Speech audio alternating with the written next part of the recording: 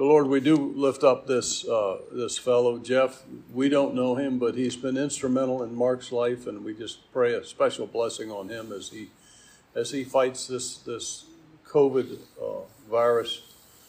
Lord, we know that it hasn't gone away, and we know, Father, that it gets a little more infectious every time, and we pray, Father, that you would protect Jeff and his wife, Lauren, from this virus. And Lord, we pray that same prayer for us as well, Lord, that you would watch over our church, our families, our extended families, and keep them safe from this virus, we pray. Come now, Lord, we ask that you join me and us in the study of 1 John as we close out this book. I pray, Father, your blessing and that your words would be spoken, not mine. In Jesus' name, amen. Amen. So, this I went over briefly the last time. I'm hoping to take a little more time this time. So we have this passage in chapter 5 that talks about things we know. There are actually 7 things listed here that we know. And I just wanted to take a little more time with it as we close out this book and just emphasize what John has been trying to show us. And in order to do that, the first thing I did is I looked up what are normal sources of knowledge. And this is obviously from Google. We get our knowledge from 4 sources according to, actually 3 or 4 sources that I looked up. One of those sources is we get our knowledge from an authority figure over us, somebody we respect, somebody we really think knows what they're talking about, somebody we trust. They tell us something and we believe it.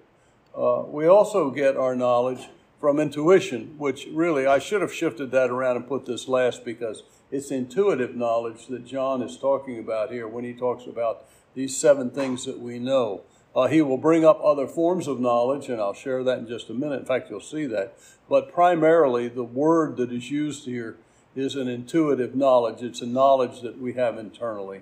There's also a source of knowledge from observation or experimentation, scientific knowledge, if you will. But it's not just that. You can observe nature and learn all kinds of things. You can just pay attention to what's going around you and learn things that are not scientific, but still you learn them that way. Things we discover by experience or by testing. And finally, there's an educated guess. And I don't like that word guess, but it's an educated assumption, well-informed estimate based on experience or theoretical knowledge. And you find that illustrated very well here in this passage of Scripture. For the wrath of God, this is in Romans chapter 1, verse 18. For the wrath of God is revealed from heaven against all ungodliness, against all unrighteousness of men who hold the truth in unrighteousness. Now watch how different types of knowledge, knowings, play through this thing. Because that which may be known of God is manifest. That's intuition. It's in his heart. And it's manifested in them, inside of them. For God hath showed it unto them. That's the authority type of knowledge. For the invisible things of him from the creation of the world are clearly seen, being understood by the things that are made. That's observation. Even his eternal power and Godhead, so that they are without excuse. Because that when they knew God, an educated guess based on all the things they've observed, they glorified him not as God, neither were thankful, but became vain in their imaginations, and their foolish heart was darkened. Professing themselves wise, they became fools. It's interesting to see how Paul, the Holy Spirit, really wove all those 4 types of knowledge into man's rejection of God. Even though he knows God by authority, he knows God by intuition, he knows God by scientific experimentation, and he knows God by an educated guess of putting all those things together. Even so, they reject God in their hearts and in their minds. And it's an interesting passage that plays into what I'm saying. Now, what John is saying is, while others may have heard of God, and others may have reasoned that there must be a God, we, on the other hand, know God with an unshakable inner assurance. That's what you're looking for in your heart, an unshakable inner assurance. People used to say, when I was a new Christian, they used to say, I know that I know. And that's sort of a stupid way to say it, but that's the way they talk down south where I went to church. I know that I'm saved. I know that I'm saved. And what they're saying is, I know deep in my heart. I know with full assurance that I am a believer. And that's where you want to be. Now, what John is saying in this passage is, we know that we have eternal life. I've written these things, John writes, unto you that believe. See, I'm writing to you who already believe, in the name of the Son of God, that you may know that ye have eternal life, and that ye may believe on the name of his Son. Now, you know, he does a number of things in this book, and I went back through the chapters of 1 John, and he makes a number of statements here that I'm not going to put up on the screen behind me, but I'm just going to read them. In chapter 1 and verse 7, John says, we discovered a new life in Christ. We were born again. That new life has resulted in our walking in the light of God. The power of sin is broken in our lives. In verse 9 of chapter 1, he says, we found that he will forgive our sins if we go to him and confess them. If we confess our sins, he is faithful and just to forgive our sins and cleanse us from all unrighteousness. Through confession, we have found relief from our guilt of our sinfulness. In chapter 2 and verse 3, he said, we hear his voice. And because we hear his voice, we keep his commandments. He speaks to us and we listen. That's what Jesus said. My sheep hear my voice and they listen to me. You know, verse 4, he said, this is back in chapter 2 and verse 4 of 1 John, our lives have begun to reflect the character of Jesus. What we should be seeing inside of us is the change of our character from who we were when we were first saved to someone who is more and more like the Lord Jesus Christ. In verse 10 of chapter 2, he said, we found to our surprise that we love other believers, relatively new to us. This love was never a part of who we were before Christ.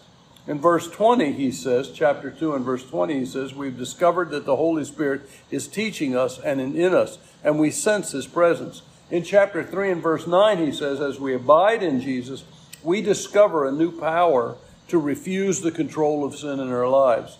In verse 22 of chapter 3, he says, we begin to see that our prayers are being answered. And in verse 13 of chapter 4, he says, the presence of the Holy Spirit inside of us, operating in our lives, is our proof. It's our guarantee that we are born again. So this is the whole book put together in this sentence. These things have I written unto you, you see, in the name of the Son of God, that you believe, these things have I written unto you that believe on the name of the Son of God. That, now that's hina in the Greek, it's a purpose clause, in order that you may know, that's a word, intuitively know, that you have eternal life and that you may believe on the name of the Son of God. Do you know that you know? Do you know deep in your heart that you're saved? That's the point of this book. And if you haven't got to that point yet, go back through this book and look at the evidences of salvation in your own life. I love this illustration. When Western settlers were traveling across this country back in the early days, 200 years ago, they would find themselves in vast areas of high grass, and they would cross the flatlands, they called it. And sometimes lightning would start a brush fire, and they could see it burning way off in the distance. Now, they could be burned alive in that fast-moving, wind-driven brush fire that would burn across the Great Plains of the United States. But what they would do is they would huddle up in a circle, and they would start a fire themselves. And they would burn all the grass around them in an outer circle, and then they would stand in the center, and they would let that fire burn out to meet the onrushing fire. So that when they hunkered down in their location, there was no fuel left for that grass to burn. And that's how they survived these raging brush fires as they were crossing our country. Now, you know, that's really what we've done at the cross of the Lord Jesus Christ. At the cross, sin was judged in the person of the Lord Jesus Christ. And God poured out all his judgment, the fire of all his judgment, on the cross of Jesus Christ.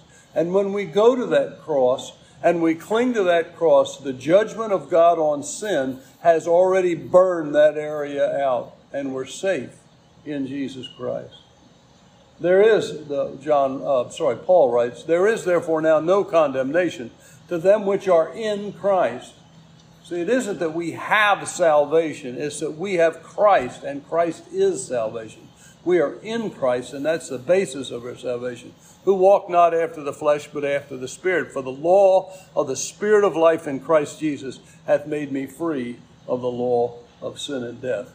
Back to our first thing. These things have I written unto you that believe on the name of the Son of God, in order that you might know intuitively that ye have eternal life, and that you may believe on the name of the Son of God. Can you say to John, can we say to John, we do know that we have eternal life. That's why the book was written.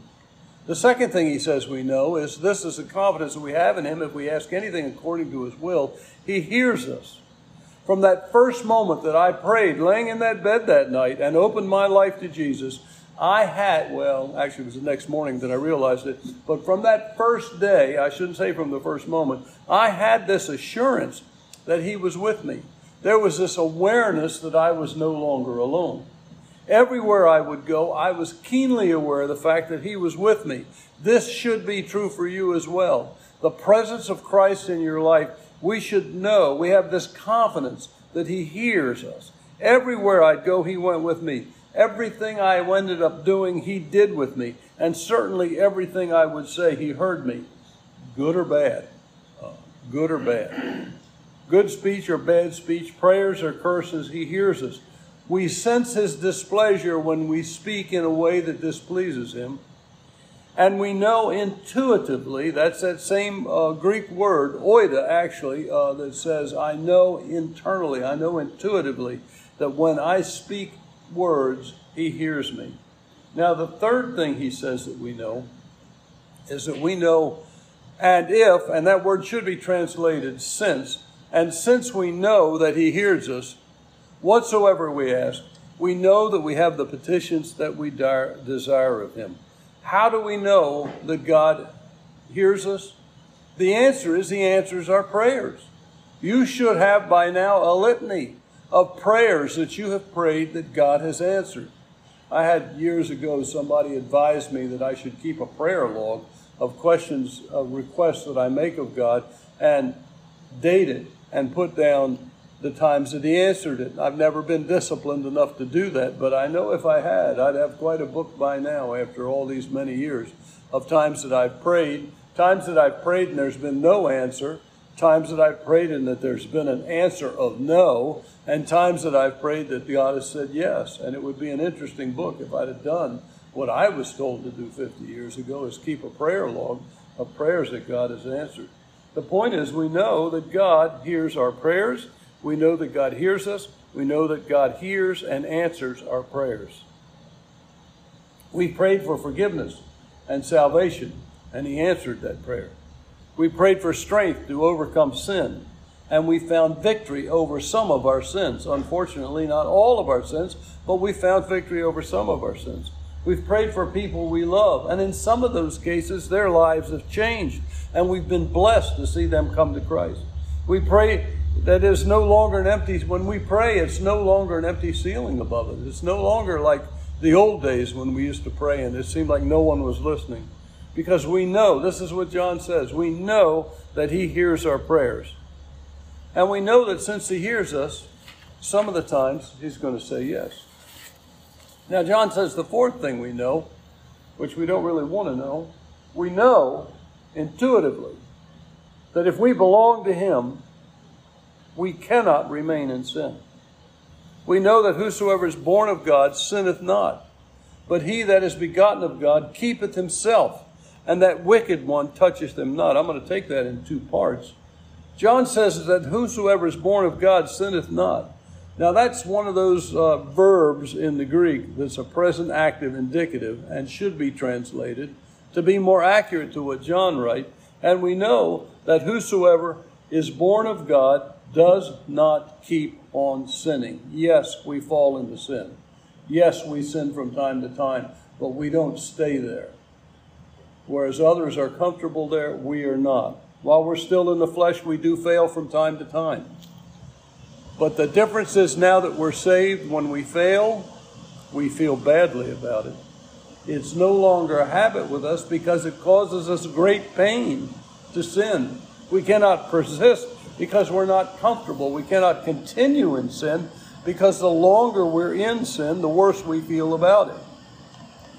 There was a time when we could sin. Well, I can't say we here, but I could certainly say for me, there was a time I could sin and felt good about it. We'd laugh about it the next day. I'd feel good when I got away with something that was clearly wrong. I've mentioned often that I've been such a thief all my life, up until I met Christ, that I used to feel good when I could get out of the store, usually a hardware store, with something that didn't belong to me. My only concern in those early days is that I would get caught. Or when I was younger, that Mom and Dad would find out. Or when I got older, that the store owner would catch me. If I got away with Mom and Dad, if I got away with it with the store owner, I felt pretty good about it. As I got older and moved on in my sin and got bolder and bolder, I really didn't even care if Mom and Dad found out. I just didn't want the store owner to find out, so I ended up talking to a police officer somewhere. It didn't bother me, and then I became a Christian. And then when I sin, there's no getting away with it. You can't, you might convince your parents that you're doing all right. I might convince the store owner that I was just looking at those tools, but you couldn't convince Christ of anything. He knew exactly what I was doing. I've told you my 2x4 story many times. When the Holy Spirit said to me, "Those 2x4s in the back of your truck, are they yours?" Yeah, they're left over. Left over? Who bought them? You know, you can't get away with Christ. He's not going to let us off the hook. We cannot continue in sin. If we can sin and we're comfortable in sin, we're not saved. The Holy Spirit is not operational in our lives, or we've deadened our hearts so completely to Him that we're just ignoring Him. When we sin now, we feel badly. It was at first surprising to me because I remember commenting to my friends, "This used to be fun. This isn't fun." And after I'd been a Christian about a year, I remember sitting down with Linda and saying, "There's nothing we can do anymore that's fun." There's no fun left, you know, because everything I did for fun was sinful. And it's really a remarkable experience. Now, some of you were saved at a very young age, and you're thinking, what is he talking about?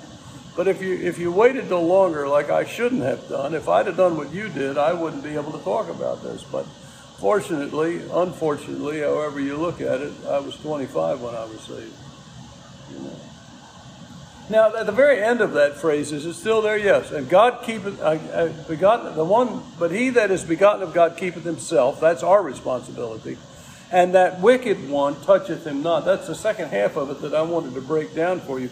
That word there, hoptami, it there says properly to attach oneself to lay hold of or to grasp rather than a mere superficial touch. Now, the point that I'm trying to make here is the prince of sin. What he's saying here is we're born again. We're not comfortable in sin. The Holy Spirit won't let us be comfortable in sin. And because of that, it's really a disciplining of the Holy Spirit, but we get to a point where we recognize, I'm not going to do that, because by experience I've discovered that when I do that, it makes me feel bad. Whereas when I was lost and I did that, I felt good. Now that I'm saved and I do that same sin, no matter what that sin is, I feel badly about it. Now, eventually, we get to a point where we learn that we're being conditioned by the Holy Spirit, that I don't want to do this because I'm just going to get to a point where I have to feel badly about it. Then I have to confess it to Christ, and then I have to ask forgiveness. And Linda was like miles ahead of me in that because she was saved as a young person. And I'd be getting ready to say something or do something, and she would say to me, newly married, we fought over everything. It's amazing if any marriage survives. But she would often say to me, now don't say something you're going to have to apologize for later. Okay. I have to say that really irritated me in the early days, but it became a way of life. Why do this if I'm going to feel terrible about it and then end up having to apologize for it and then seek God's forgiveness for it and then take weeks to get over it, not to mention the months it would take before she spoke to me again, getting past the whole why even do it in the first place. This is the point. This is why we keep ourselves from sin, because we don't want to offend God. But what's added on is God has put a block there. You see that? And that wicked one toucheth him not. And that word doesn't mean that Satan or his minions can't touch you. The word toucheth is kind of a weak translation of that word. It means they can't lay hold on you. They can't touch you. They can't grab you. It means to grasp or attach oneself to. They cannot do that. You can be tempted by Satan's minions, yes. You can be pestered by Satan's minions, demons or whatever you want to call them, yes. You can be tempted to sin, but they can't lay their hands on you. They have to leave you alone. God has seen it that way. And then Paul writes to the Romans, being then made free from sin. You remember when we were lost, we voluntarily started sinning. But after we sinned for a while, that's hard to say, after we've sinned for a while, we found out we couldn't stop sinning. We became slaves of sin. Being then made free from sin in Christ, Paul writes in Romans chapter 6, we've become the servants, and that word is doulos, it's slaves of righteousness. We were the servants of sin once, but now we're the servants of righteousness. You see, God has turned the tables on us. Number 5, or 5th, John writes, and we know that we are of God, and the whole world lies in wickedness. Now, the word of there in the Greek is the letter E and the letter K, ek, out of. I love that word because there's a promise that I'm planning to go into next week if the Lord continues to lead me. That word ek is important in the Greek because it means, and I'll read it to you, a primary preposition denoting origin, the point whence motion or action proceeds, from, out of place, out of time, or cause, literally, figuratively, direct, or remote. I know that's too much information, but it's important. So it's a source. It's also a location. And know that we are of God, source, out of God. Our source, our life source is in God. Our salvation is in God. So it's not something we do. It's not some baptism we have. It's not some church that we go to. Our source is in God. This is the point. We have a new source and our eyes have been opened. Because Jesus said, geographically, you have kept the word of my faith, I will keep you out of ek, great tribulation. So the word is used two ways. It's a location and it's a source. But in both cases, it's really a location. Our life is of God. That's the location. He's going to keep us out of ek, great tribulation, which I hope to talk about next week. So in this context, it's saying we have a new source and our eyes have been opened. It's kind of like Adam and Eve in reverse, if you will. Adam and Eve knew only good, and they resisted God's leadership and ate of the forbidden fruit, and then they knew good and evil. But the problem is, after generations of humans have sinned and sinned and sinned, we get to where we don't even recognize good anymore. We've seen so much evil, we don't identify it anymore. And after many generations, we've lost the ability to see the evil in our lives. And then, if you're an old guy like me when you get saved, all of a sudden you get saved and the Holy Spirit opens your eyes to evil.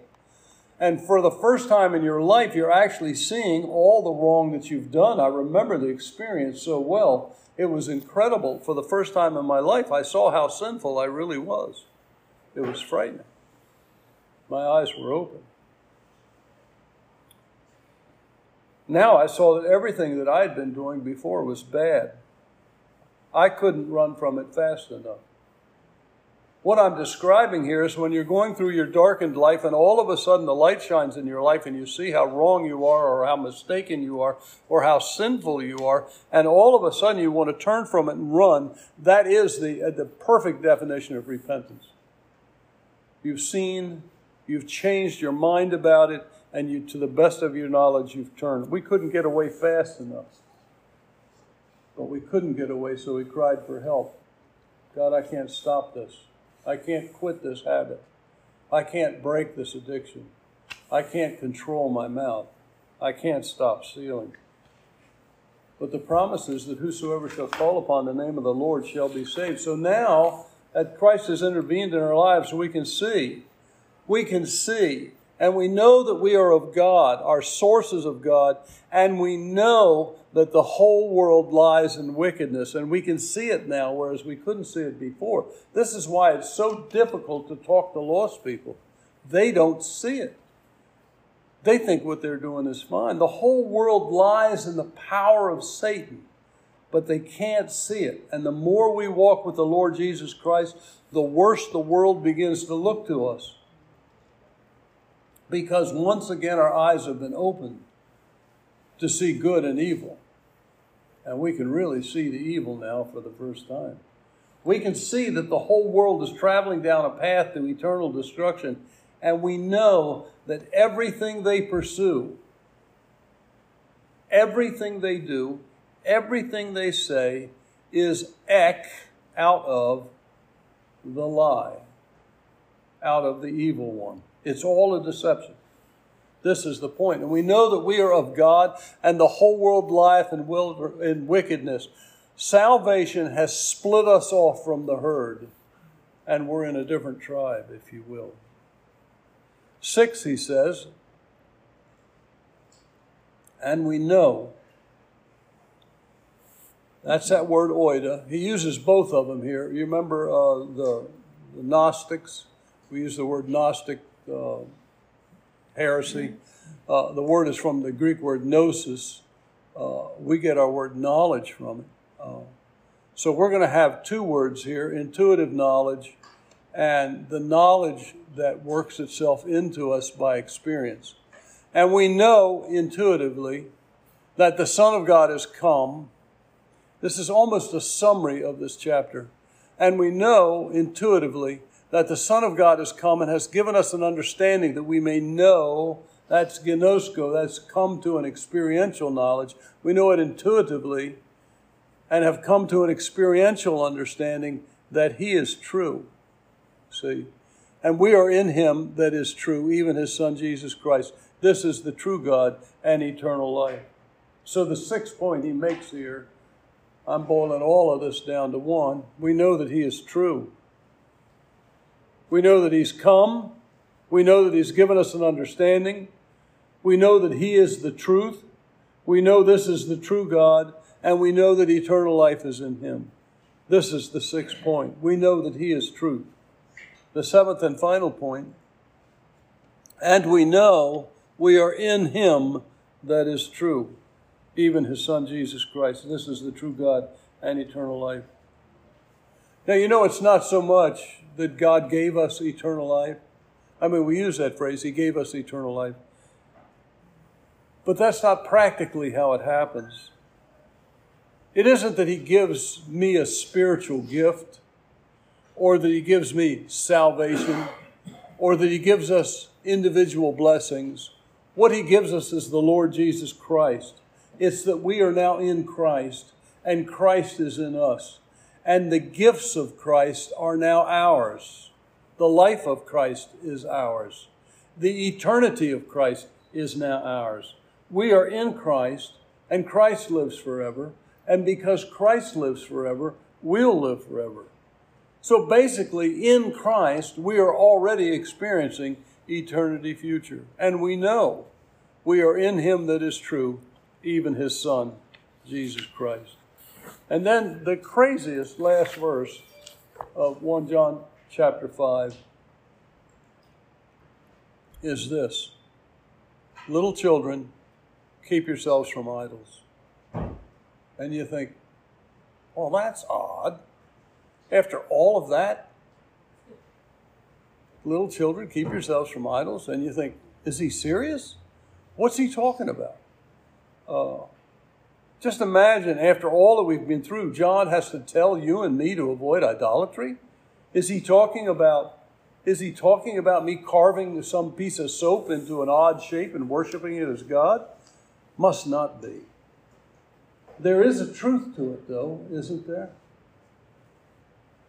How easy it is to be sucked back into the world's deceptions.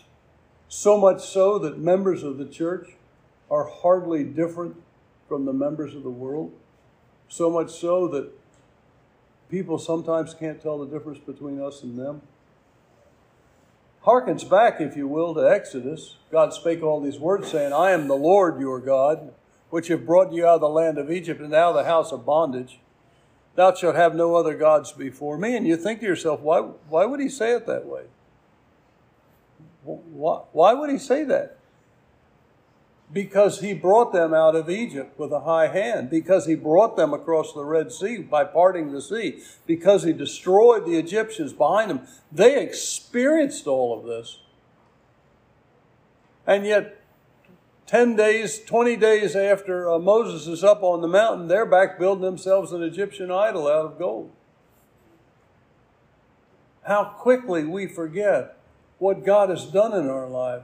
The miracles that he's brought in our lives to get us where we are, and how easy it is for us with our fallen flesh to fall back into something that puts a barrier between us and God. How easily we are distracted.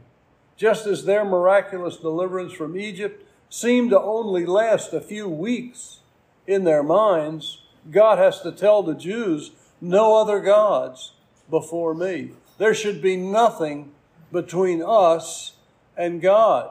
And you think, well, that's those Jews. There was something wrong with those Jews.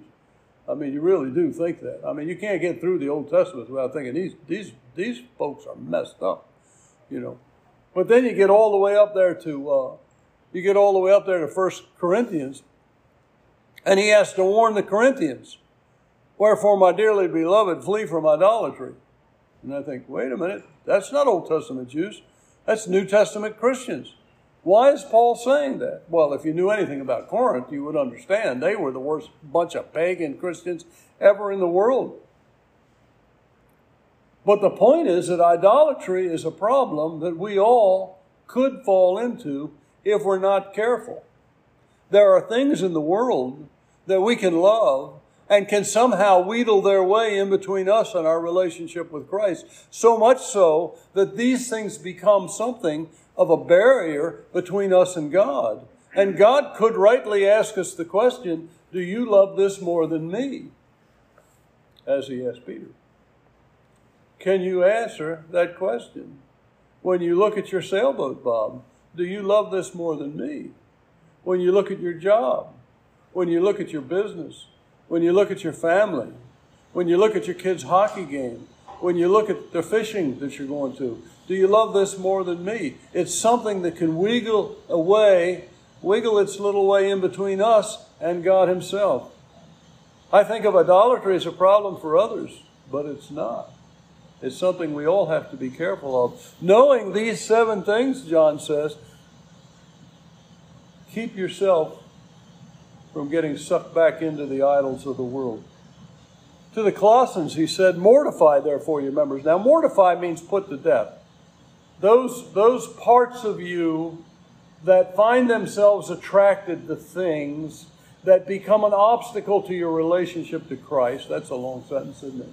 Those things that become an obstacle between you and God, let them die. Now, they already died when you were saved.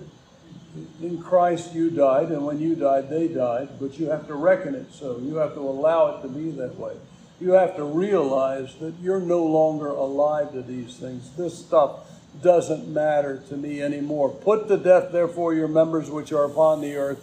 And he goes through his normal evil list: sexual impurity, uncleanliness, inordinate affection, evil concupiscence, and covetousness, which is idolatry. And then that ties this little niche in there. Says, well, you know, Lord, if I could just make a little more money, I'd be able to serve you. Lord, if I could just get my retirement in place, then I'll be free to go on missions. Lord, if I could just get that new car, I'll be in a position, or that new truck, where I'll be in a position to help my neighbor. But right now I'm too busy making money. I'm too busy feeding my family. I'm too busy doing this, or I'm too busy doing that. Covetousness, that itch for a little bit more, not being satisfied with what we have, becomes a god to us. And it is, Paul said, idolatry. Well, to the Galatians he said, now the works of the flesh are manifest. So if we're not operating in the Spirit, if we're not walking in the leadership of the Holy Spirit in our life, then we're walking in the spirit of our own flesh. We're following our flesh. Now, you know our flesh is still lost. That's the reason we have to die. So when we walk in the power of our lost flesh, these are the results. And it sounds horrible because it is. Adultery, sexual impurity, uncleanliness, lasciviousness, idolatry. There we go again. See, you can't get away from the word in the New Testament. Witchcraft, drug use, hatred, variance, emulations, wrath, strife, seditions, heresies, envyings, murders, drunkenness, revelings, and such like. It's a great list to study. Take that list, look up every word in a good concordance, and see what each one means. And you'd be surprised, because you read that list and you think, well, that's not talking about Christians. But it is. It's Christians who are walking in the flesh. And one of the sins of Christians who are walking in the flesh is they let all kinds of stuff of the world get between them and their relationship to God. Now, I'm not saying they're lost. I'm just saying their relationship with God finds a barrier in something they're doing. There's something they're doing that's keeping them, should I say us, from being all that we could be in Christ. Envyings, murders, drunkenness, revelings, and such like, of which I tell you before, as I've told you also in time past, that they which do, and that word again is that present continuous, they that persist in doing such things. It isn't that we haven't all been involved in some of these. Hopefully we haven't all been involved in all of these, but we've all been involved in some of these. We don't practice it. Those which continually do, or those which practice such things, shall not inherit the kingdom of God. So we must be aware that something, some secret sin, some object of our affection, some habit or behavior, something we do consistently, we have to be careful that it does not wiggle its way between us and our love and our devotion for our God, the Lord Jesus Christ. So John closes with these phrases. Little children, keep yourselves from idols. Amen. Thank you, Father, for this time together. Thank you for this book. Lord, I started out thinking it would be an easy book, and it got hard quickly.